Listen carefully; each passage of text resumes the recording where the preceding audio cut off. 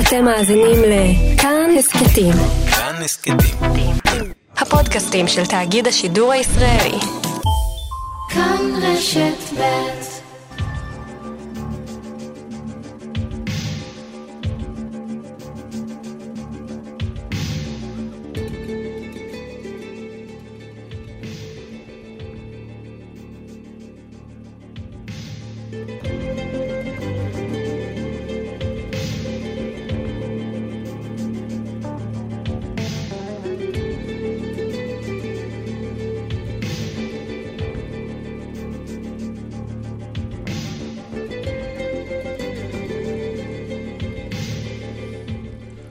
בוקר טוב ושבת שלום למאזיני רשת ב' בארץ ובעולם. אנו פותחים כעת את השעה השנייה של משדר השבת שלנו בצרור גדוש של ידיעות מן העולם. בשעה הראשונה עסקנו בפרוק המלך ובמקומו ההיסטורי במצרים, ואצלנו כמובן ביום שלישי אנחנו מציינים 100 שנה בדיוק להולדתו, והדמות היא דמות מעניינת.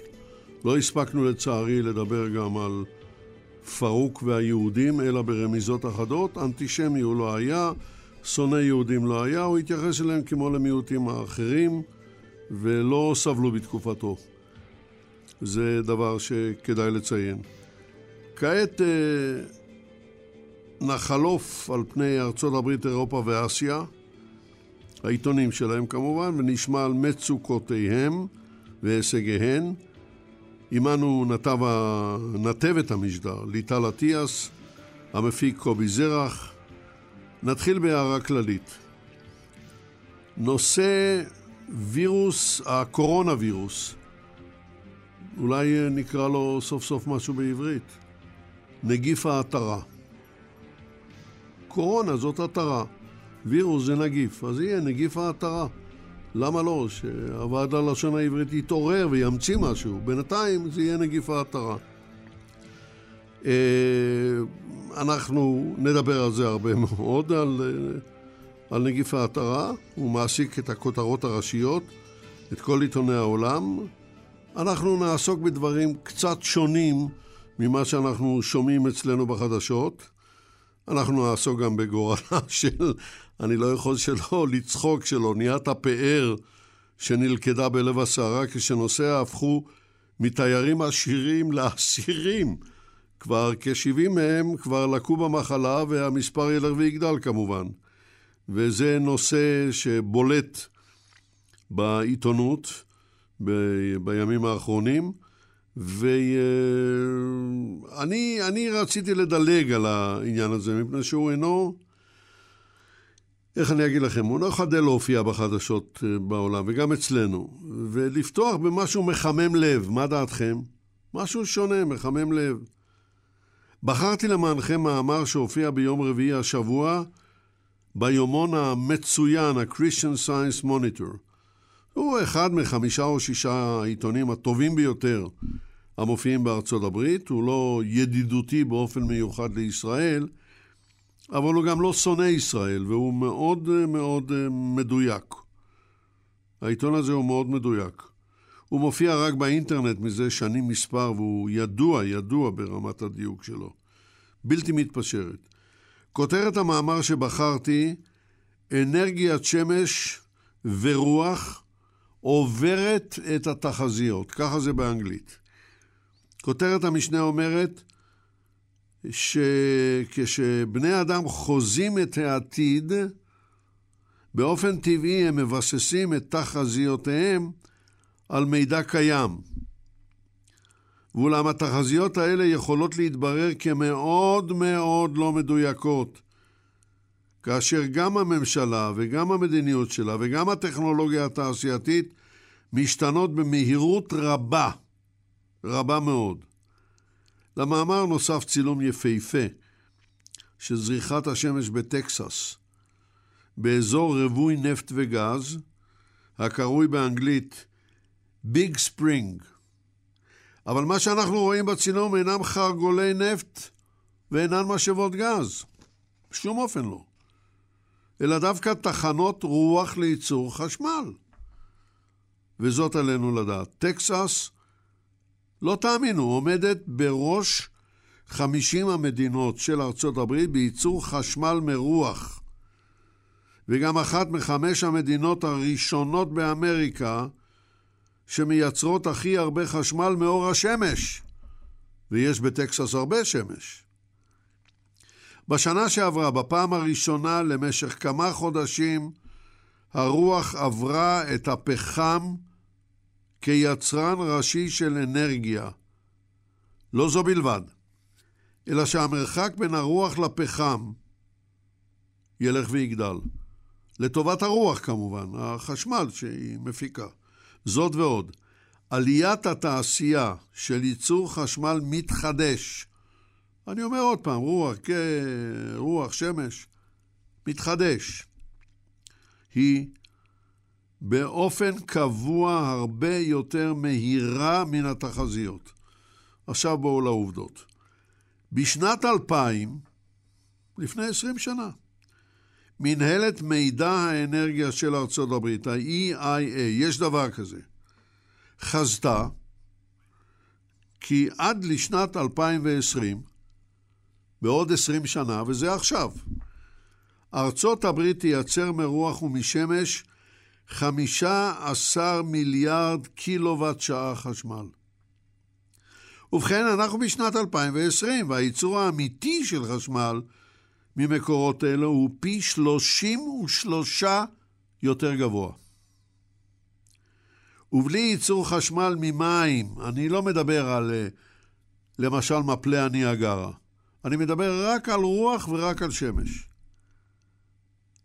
שימו לב, ארצות הברית היום מייצרת 12% מתצרוכת החשמל שלה רק מרוח ושמש. הדבר הזה קרה, אומר האנליסט כריסטופר נמוביץ' מה-EIA, מפני שגם חלק ממדינות ארצות הברית וגם הממשל הפדרלי המשיכו להעניק הטבות מיסוי ליצרני חשמל משמש ומרוח. וההתקדמות הטכנולוגית זינקה הרבה יותר מהר מן המצופה. כעת יש כבר תחזיות חדשות לקראת 2050, ואיש אינו מוכן להמר שהטכנולוגיה לא תעבור אותן. ירידת מחיריהם של פאנלים לייצור חשמל וטורבינות רוח ממשיכה כעת, היא לא מפסיקה לרגע. נראה לאן נגיע. אז תסכימו איתי שזה מאמר מחמם לב, בייחוד ביום קר כזה. לחשוב, יש עכשיו טכנולוגיה שמדברים עליה, של ייצור חשמל, אמנם לא בכמויות גדולות, מהשינויים בין קור לחום, גם אפשר לייצר אנרגיה. חברים, אנחנו לרגע לא עומדים במקום, ואי אפשר יהיה לעצור את זה. שום דבר לא יעזור. עכשיו אנחנו עם הטלגרף הלונדוני. בעקבות מותו של איסר דנילוביץ'. כן? ליטל, את יודעת מי הוא איסר דנילוביץ'? את יודעת. זה קירק דוגלס.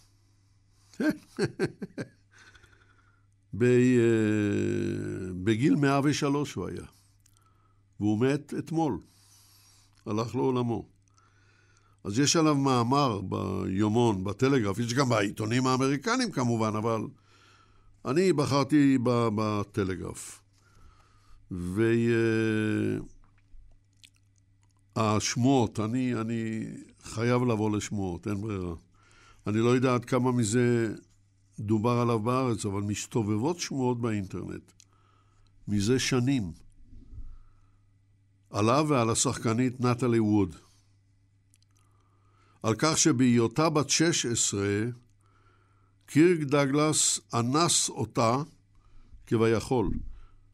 אנס אותה באלימות. דגלס היה אז בשיא הקריירה ההוליוודית שלו, ונטלי ווד, שאומנם סיפרה על האונס, אבל מעולם לא נקבה בשמו של האנס. זה היה בשנת 1954. שנה אחר כך שיחקה עם ג'יימס דין בסרט מרד הנעורים של ניקולס ריי. היה שם עוד כוכב, סלמינאו. כל השלושה, סלמינאו, ג'יימס דין ונטלי ווד, מתו, טוב, היא לא מתה בדמי ימיה, אבל היא מתה צעירה. כל השלושה נהרגו. נטלי ווד נהרגה ב-1981, והיא בת 43 בנסיבות לא ברורות. בשנת 2012, זאת אומרת לפני מתי זה? 8 שנים. האשים בלוגר את דגלס בגלוי, באינוסה של נטלי ווד, והוא מעולם לא הגיב. כעת הוא הלך לעולמו, וערפל הזמן, מה אני אגיד לכם, יחסה את כולם, עד שיופיע ספר הרכילות החדש. נקודה. למונד, מאמר גדול על אורוגוואי. אורוגוואי. זאת עלינו לדעת, אורוגוואי הייתה המדינה הראשונה בעולם להפוך לחוקי את גידול המריחואנה ומחירתו לכל שימוש. זה היה בשנת 2013. אורוגוואי המשיכה להיות מדינה נורמלית למרות החוק הזה. והחזיונות שחזו של אזרחים באורוגוואי המהלכים ברחובותיה, ברחובות עריה, מסוממים, לא התממשו. אולם מאז נוהרות משלחות מכל העולם, כמו מקנדה, למונטווידאו, כדי ללמוד מן המודל של אורוגוואי, בניסיון להעתיק אותו לארצותיהם כמובן. סיפור אחר, בדיקה של, אנחנו עדיין עם למונד, בדיקה של 40 חברות גדולות שנועדה לבחון אם קיימת בהן אפליה בסחירת נשים לעבודה. מצאה שלא פחות מ7 מהן אכן מפלות לרעה נשים. תגובת החברות המואשמות, אנו מזועזעים, נבדוק ונדווח. אז אנחנו נמתין. סיפור נוסף, מופיע בעיתון צילום של בחור צעיר, הנראה סובל. רואים שהוא סובל. הכיתוב מכל מקום מסביר לנו, הצילום הזה אינו של פלסטינאי שמת בכלא הישראלי, אלא של שחקן אמריקני.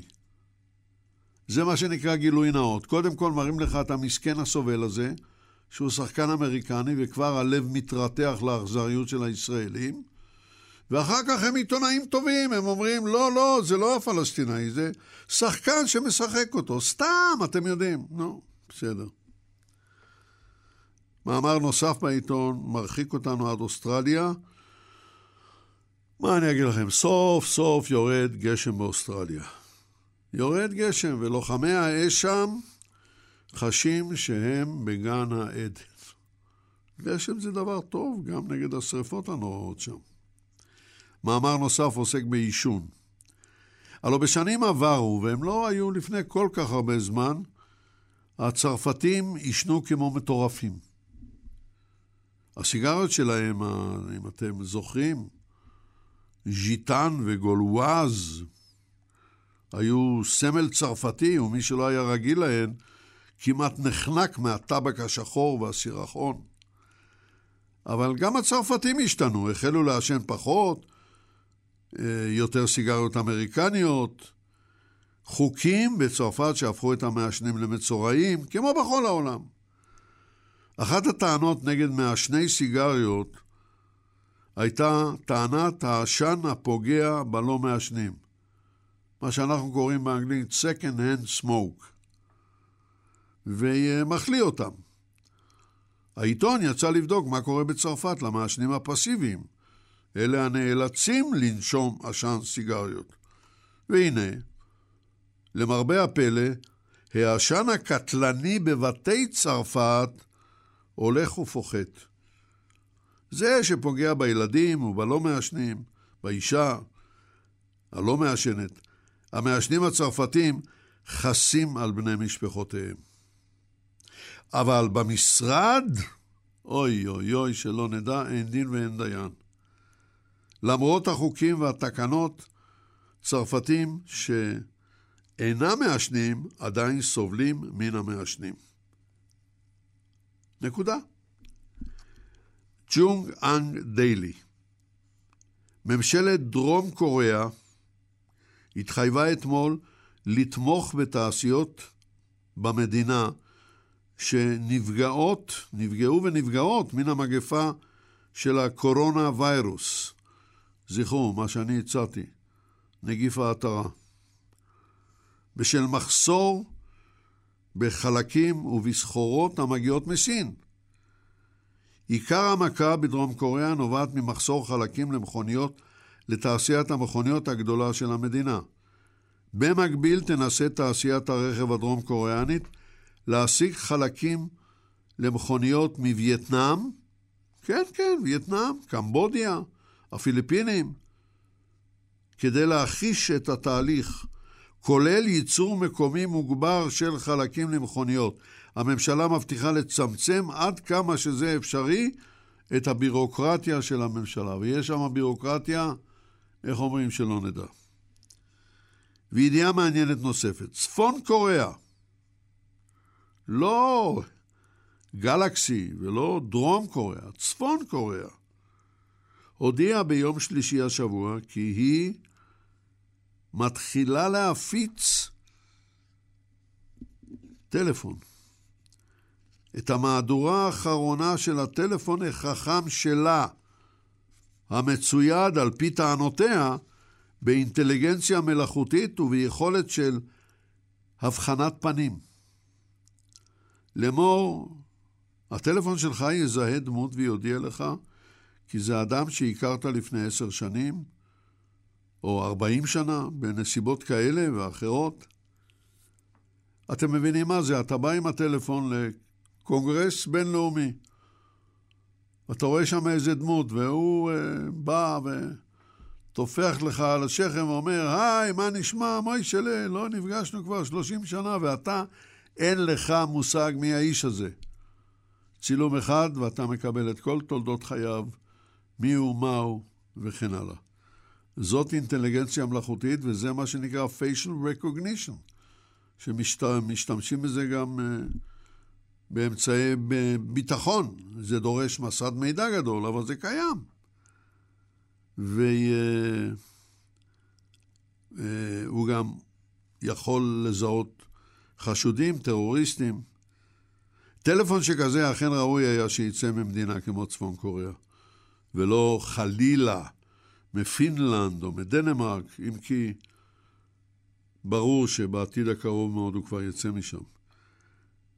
אם הידיעה הזאת נכונה, זו רק ההתחלה. אז תהיו מוכנים. אינדפנדנט, מה קורה שם? מן המדור הטכנולוגי של היומן הבריטי, משהו מצחיק אבל בוודאי שימושי לאוהבי כלבים וחתולים. מצלמות ביטחון, המשגיחות על הכלבים והחתולים שאנו מחזיקים בדירה כשאנו מחוץ לבית.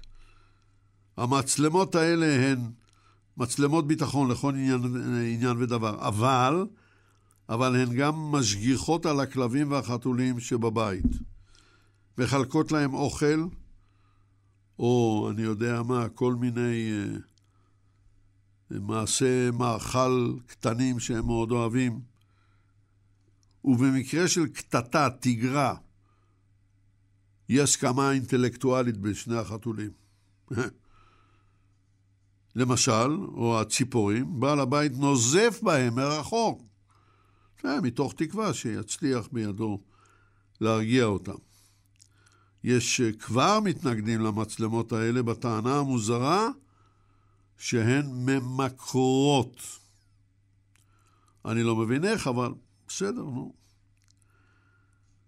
בואו נראה מה יש לנו כאן בהינדוסטן טיימס. נעבור להודו. במדינת קרלה, אדם שנפגע מהקורונה ויירוס, נגיף ההתרה, החלים. עוד 2 חולים מגיבים היטב לתרופות והם בדרכם החוצה. והמדינה נושמת לרווחה וביטלה בינתיים את מעמד האסון, הקולומיטי, שנתנה בעקבות החשש מהווירוס, ואנחנו מקווים לטוב. עכשיו כמה מילים מתוך הגארדיאן. הנשיאה הראשונה של אירלנד, מרי רובינסון, הייתה בעברה נציגת אירלנד לאום לנושא משבר האקלים, והיא תוקפת השבוע את בריטניה על היעדר נחישות ומנהיגות במאבק העולמי בשינוי האקלים. היא האשימה את ראש ממשלת בריטניה בעבר, דיוויד קמרון, ואת שר החוץ לשעבר, וויליאם הייג, במה האשימה אותם? באי נכונות לקבל עליהם אחריות בנושא המאבק בהתחממות כדור הארץ. ואת הממשלה הנוכחית היא תוקפת על כך שהיא לא מקבלת מנהיגות על הקונגרס הקרוב של האום בנושא משבר האקלים העומד להתקיים בגלזגו, שזה סקוטלנד. סיפור לא נעים. משרד העבודה והפנסיות, זה נניח משרד הסעד שלנו, משהו כזה, תקשיבו לסיפור הזה, זה סיפור מזעזע. בדק 69 מקרי התאבדות שקרו בשש השנים האחרונות על ידי מובטלים ומוגבלים שביקשו סיוע מן המדינה במצבם.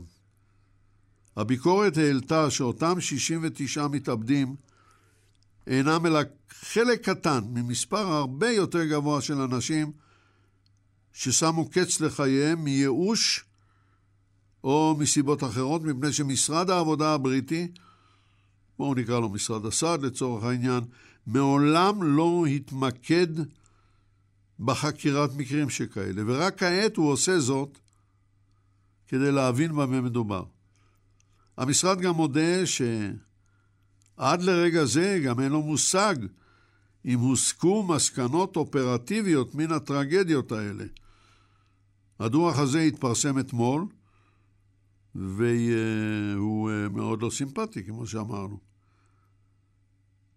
מאוד לא סימפטי, כמעט שליש ממקרי ההתאבדויות התרחשו בתקופה של 7 חודשים, בין אפריל לנובמבר של השנה שעברה, כשבחלק מן המקרים הטבות שניתנו לחסרי ישע בוטלו והותירו אותם בלי פני, מה שנקרא באנגלית פנילס. ב-2018 גם היה מקרה קיצוני של אדם נוטינגהם, בבריטניה, שלא הגיע למבחן מחודש של כשירות לעבודה. המצב המנטלי שלו לא היה מי יודע מה יציב, הטבותיו בוטלו, והוא לא תאמינו מת מרעב.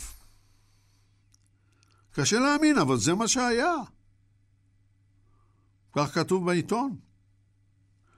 טוב, בואו נעבור לפרנקפורטר אלגמיינה צייטונג, מאמר ושמו נקמת הפנגולין.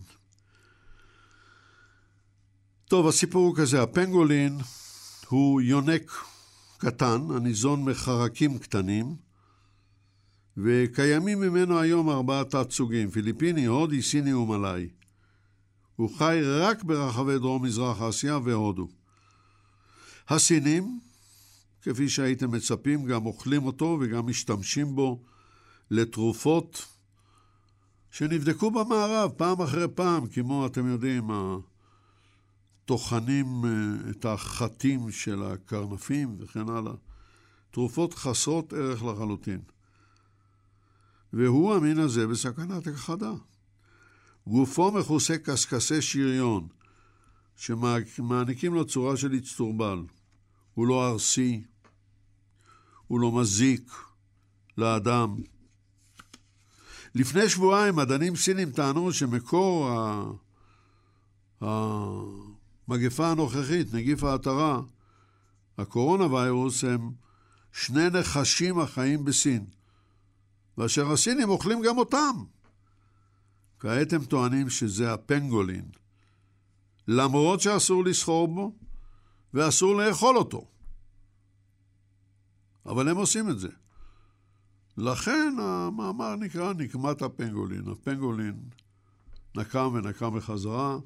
העיתון מזכיר לנו לקוראיו כי בהרבה ערים בצפון ריין וסטפליה מוענק לתלמידים חינוך חינם. הם עשירים והם יכולים להרשות לעצמם. נראה. עוד ידיעה מהפרנקפורטר אלגמיינה צייטונג, ידיעה נוספת, הקשורה מן הסתם גם אלינו, והיא מזג האוויר. אז ככה, החזאים אצלנו יוצאים השבוע בהזרה מוזרה, שמענו את זה גם עכשיו בחדשות, שביום ראשון, את זה אני שמעתי אתמול, מזג האוויר אצלנו יהיה קר מאוד. אני לא יודע אם אתם שמעתם את זה, אבל אני שמעתי. קר מאוד. את המילה מאוד אף פעם לא שמעתי, אבל מי אני שאתווכח? בגרמניה לעומת זה צופים סופת הוריקן. בגרמניה. סופה שכבר קיבלה את השם סבינה. סופת הוריקן בגרמניה, איך זה ייתכן? כן, יכול להיות רוחות של 120 קילומטר לשעה. והמדינה מציעה לנהגים בכבישי גרמניה המצוינים להישאר בבית. רוחות במהירות שכזאת יכולות בלי קושי להפוך מכונית בכביש. שימו לב.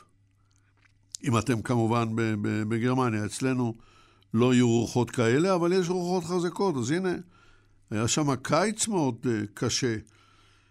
אנחנו מיד נגיע גם לזה. עכשיו פתאום מזג האוויר שווה גם אצלנו וגם בגרמניה.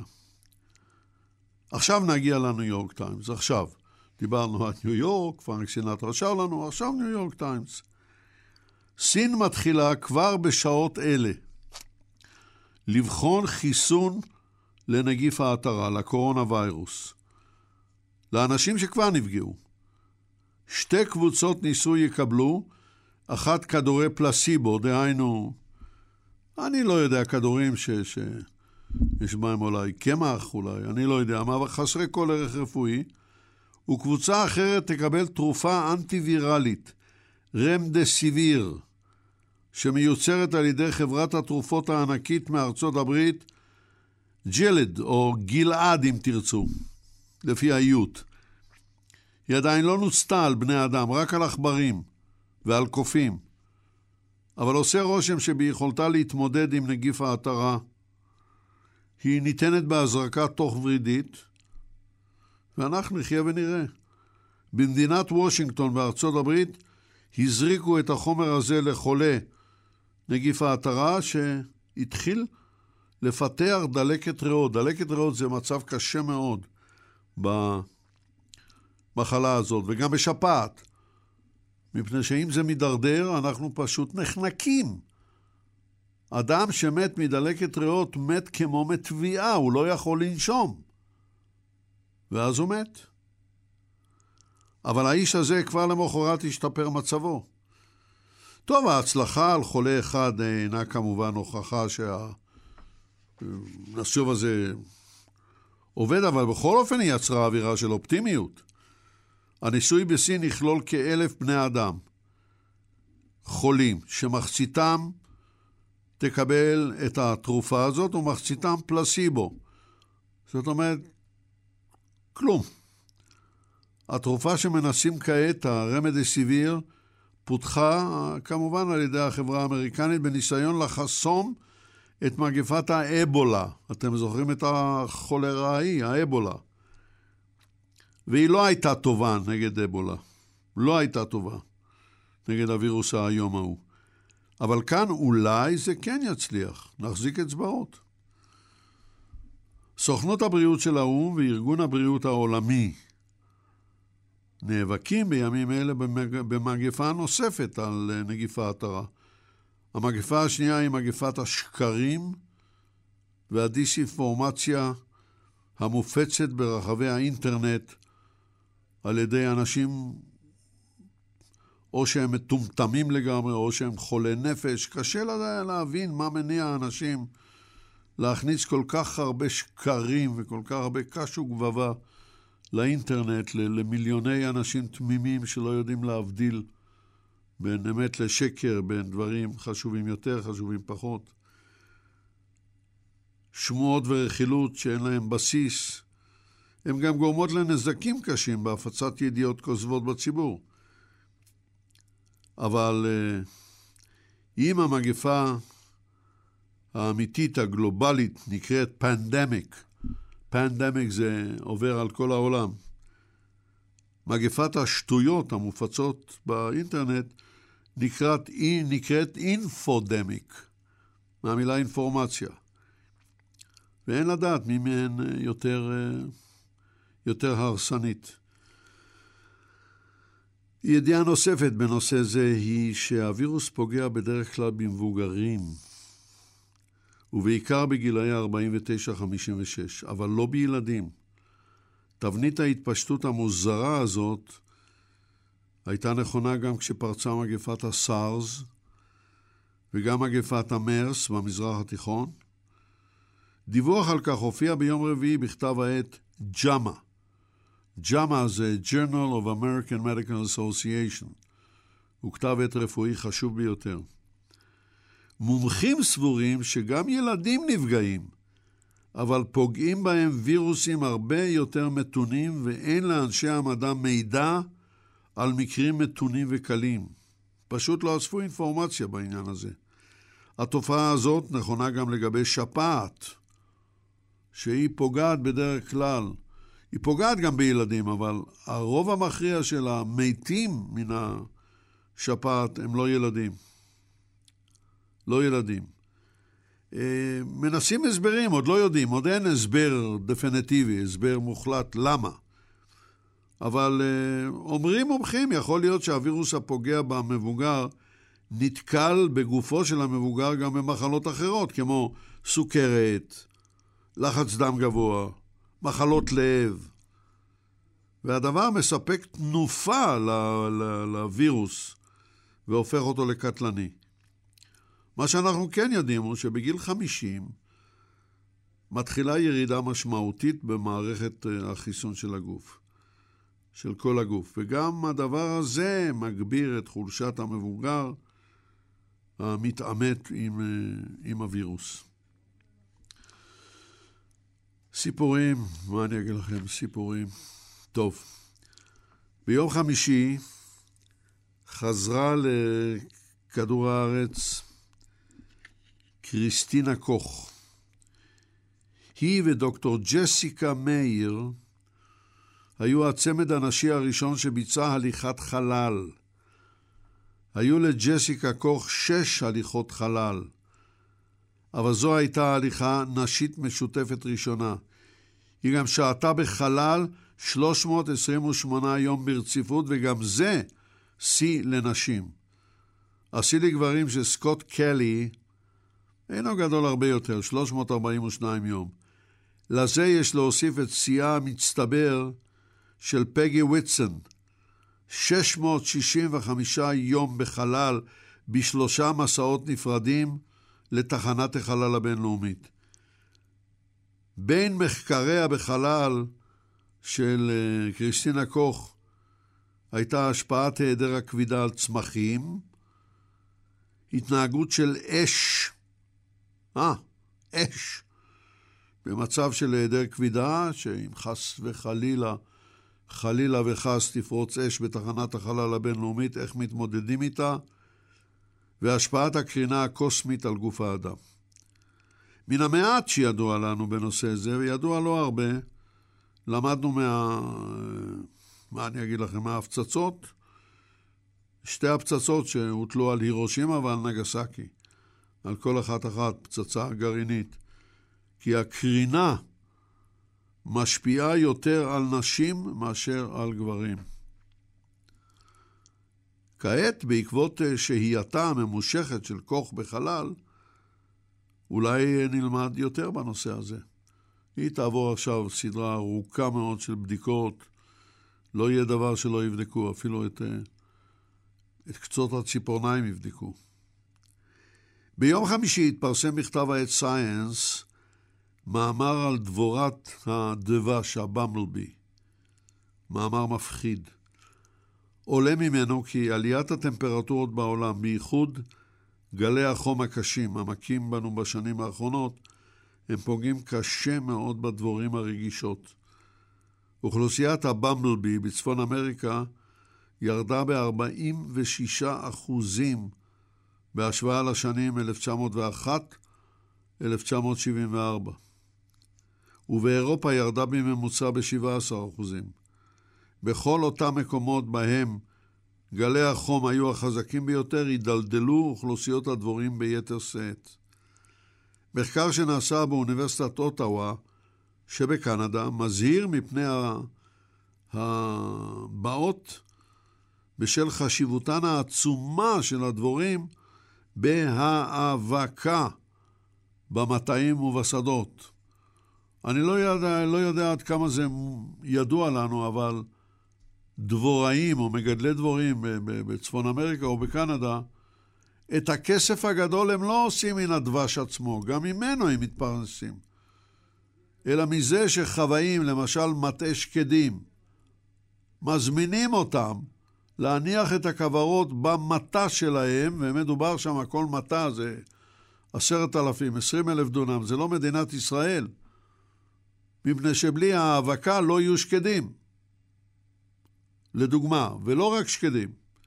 אז זה הכסף הגדול. עכשיו כשהן הולכות ונעלמות, זה נזק גדול למגדלי הדבורים, וזה נזק גדול למגדלי השקדים, והפירות האחרים, זה פשוט אסון. אסון. טיים. מאמר, אני מדבר על השבועון, מאמר מעניין המספר לנו כי חודש ינואר 2020, תקשיבו, היה החודש החם ביותר באירופה מאז החלו מדידות בסוף המאה ה-19. אני מדבר על ינואר 2020. זו בלא ספק ידיעה מוזרה, כי כאן אצלנו בישראל היה קר, אם כי לא באופן מיוחד. אבל כמות המשקעים שירדה הייתה בכל זאת אצלנו יוצאת דופן. על פי מכון קופרניקוס, העוקב אחר שינוי האקלים באירופה ובעולם, ינואר היה אחד החמים שנבדקו אי פעם, בפינלנד, כמעט בכל רוסיה. מה אתם יודעים? אצלנו היה קר, וברוסיה הלכו עם חולצות, במוסקבה. מי היה יכול להאמין לזה? ברוב ארצות הברית, במזרח קנדה, ביפן, בחלקים ממזרח סין, ודרום מזרח אסיה, בניו סאות' ויילס, שבאוסטרליה, ומעל חלקים באנטארקטיקה. גלי חום לא יאמנו. שנת 2019 נחשבת לשנייה החמה ביותר בעולם, או מעולם. בעוד כמויות ה-CO2, הפחמן הדו-חמצני, הולכות וגדלות באטמוספירה. ההישגים המפוקפקים האלה לא נראו על פני כדור הארץ במשך 3 מיליוני שנים. זה מפחיד, חברים, זה מפחיד. בואו נעבור לשבועון השני, ניוזוויק. המודיעין האמריקני לזרועותיו, המודיעין של צבא ארצות הברית, ויש להם כמה וכמה סוכנויות מודיעין, עוקב בזהירות אחר סוכנויות החדשות ברוסיה, מפני שברור לו שיש מקרים של נגיף ההתרה, קורונה ויירוס, ברוסיה, וכי רוסיה תתחיל, זה כמעט בלתי נמנע, במסע של דיסאינפורמציה בנושא הזה. הם יחששו שאולי יבואו פחות תיירים, פחות ככה, כל מיני דברים מן הסוג הזה, ואז יתחילו לשקר. המודיעין האמריקני מביא את זה בחשבון, וכבר עכשיו עוקב אחריהם. סיפור נוסף מניוזיק, ההשקעות הזרות בערב הסעודית. בערב הסעודית. עלו בשנה שעברה, 2019, ב-70%. ערב הסעודית הפכה למרכז בינלאומי להשקעות בשל פריחת השירותים הפיננסיים שלה. צריך פשוט פחות רגולציה. וידיעה מפחידה, כהמשך לידיעה שהבאנו בינתיים. שירות מזג האוויר הארגנטינאי מוסר לנו על עלייה דרמטית בטמפרטורות באנטארקטיקה. אתמול הן עמדו על 18 מעלות צלזיוס ו3/10. באנטארקטיקה, ב-18 מעלות, זה יום נחמד. מי היה מאמין? טוב, נעבור לאל פאיס.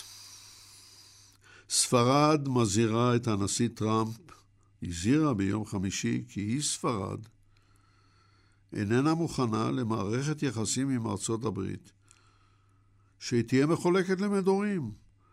בתחום אחד תהיה טובה, והיחסים בין ספרד לארצות הברית יהיו מצוינים, מדובר על ביטחון. ובתחום המסחר תהיה רעה, שכן ארצות הברית מטילה מכסים על חברות ספרדיות הקשורות לפרויקטים אירופאיים ולא קשורות, כמו איירבוס, המתחרים בחברות אמריקניות. לכן, הודיעו שרת החוץ של ספרד, איך קוראים לה? ארנחה, גונזלס לאיה, ושרת הביטחון, מרגרטה רובלס, לשגריר ארצות הברית בספרד, דיוק ביוקן, שארצות הברית לא תוכל לצפות להמשך שיתוף פעולה בעניינים ביטחוניים כבעבר, או כבעבר.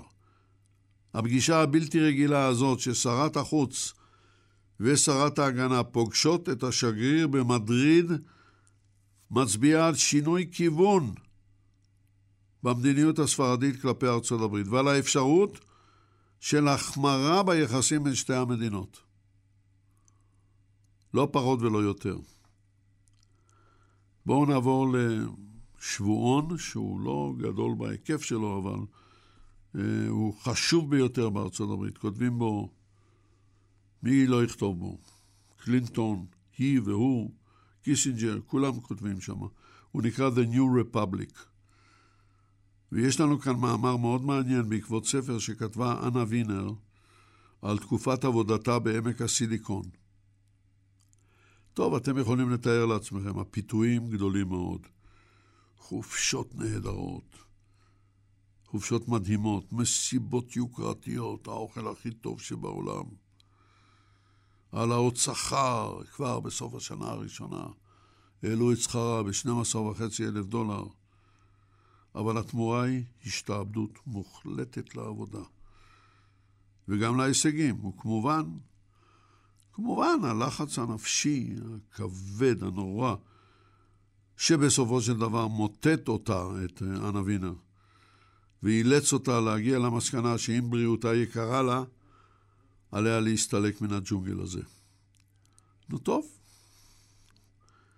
יש לזה מאמר מאוד מעניין. בואו נראה מה יש בלפיגרו הצרפתי בעניין נגיף ההתרה, הקורונה ויירוס. כותב העיתון כי ההתפתחות המפחידה ביותר את אנשי הרפואה בסיפור הזה היא האפשרות שהמחלה, ממש כמו השפעת, תהפוך למחלה עונתית, כשמספר המתים ממנה יהיה נמוך יחסית. לא מי יודע מה גבוה, אבל מספר הנפגעים גבוה מאוד. זאת בעקבות הידיעה ש6 צרפתים שנפגעו מן הנגיף נמצאים בתהליך החלמה ועומדים לעזוב את בית החולים בצרפת. בין זה לזה סבורים האנליסטים של פיגרו כי המגפה פגעה ופוגעת במעמדו של הנשיא הסיני. קשה להאמין, אבל זה קורה. יש לנו עוד מאמר ביקורת בלפיגרו, מאמר ביקורת קשה. הוא מופנה נגד נשים עיתונאיות כוכבות, הנמצאות בדרגות הגבוהות ביותר של העיתונות, אבל אינן טורחות לצאת לקראת נשים עיתונאיות מוסלמיות, שיש להם מספיק אומץ לב לכתוב, לבקר את דת האסלאם המתירה פגיעה בנשים. השפלה, מילה שלא כתובה בקוראן, אבל האסלאם נוהג לעשות את זה, וכל מיני דברים כאלה. ולפיגרו מצפה ליותר הגנה על האמיצות האלה מקרב החברה המוסלמית, כשהן כותבות ביקורת על החברה ועל ההתנהלות של דת האסלאם כלפי נשים. והן לא עושות את זה. אז זה גם מאמר מעניין שכדאי לקרוא. עכשיו, הטיימס והסנדיי טיימס הלונדוני. 100 מהגרים לא חוקיים נתפסו אתמול במעבר מנהרת התעלה. מספר המהגרים הלא חוקיים לבריטניה אולי הגדול ביותר ליום אחד. למין סוף חודש ינואר נוקטת בריטניה בצעדים חמורים הרבה יותר, זה בדיוק עם הברקזיט, מבעבר כדי למנוע כניסה לא חוקית למדינה. סיפור אחר מאוד מעניין בטיימס. ב-2008 שרת התחבורה בממשלת העבודה הבריטית, רות קלי, קיבלה את עצת המומחים להקמת או להסדרת כבישים חכמים, או כפי שהם קוראים לכך באנגלית, Smart Motorways. לאמור, שימוש בשעות העומס בנתיב החירום, הנועד לרכבי חירום ולחניית חירום, כמו שיש אצלנו. לא בכל הכבישים, אבל יש אזורים עם רוחב שוליים גדול והכל. אבל לאחר שבחמש השנים האחרונות בלבד, היו על הנתיב הזה 38 הרוגים בתאונות. הם חושבים היום אחרת, והממשלה עומדת להחזיר את הסדר הישן קרוב לוודאי. זהו, חברים וחברות, אנחנו סיימנו. תודה לך, ליטל אטיאס. תודה לך, קובי, שהוא המפיק. אני יצחק נוי, איתכם כאן בשבוע הבא, בחדר הזה ובתדר הזה, ואתם, אני מקווה, תהיו איתנו.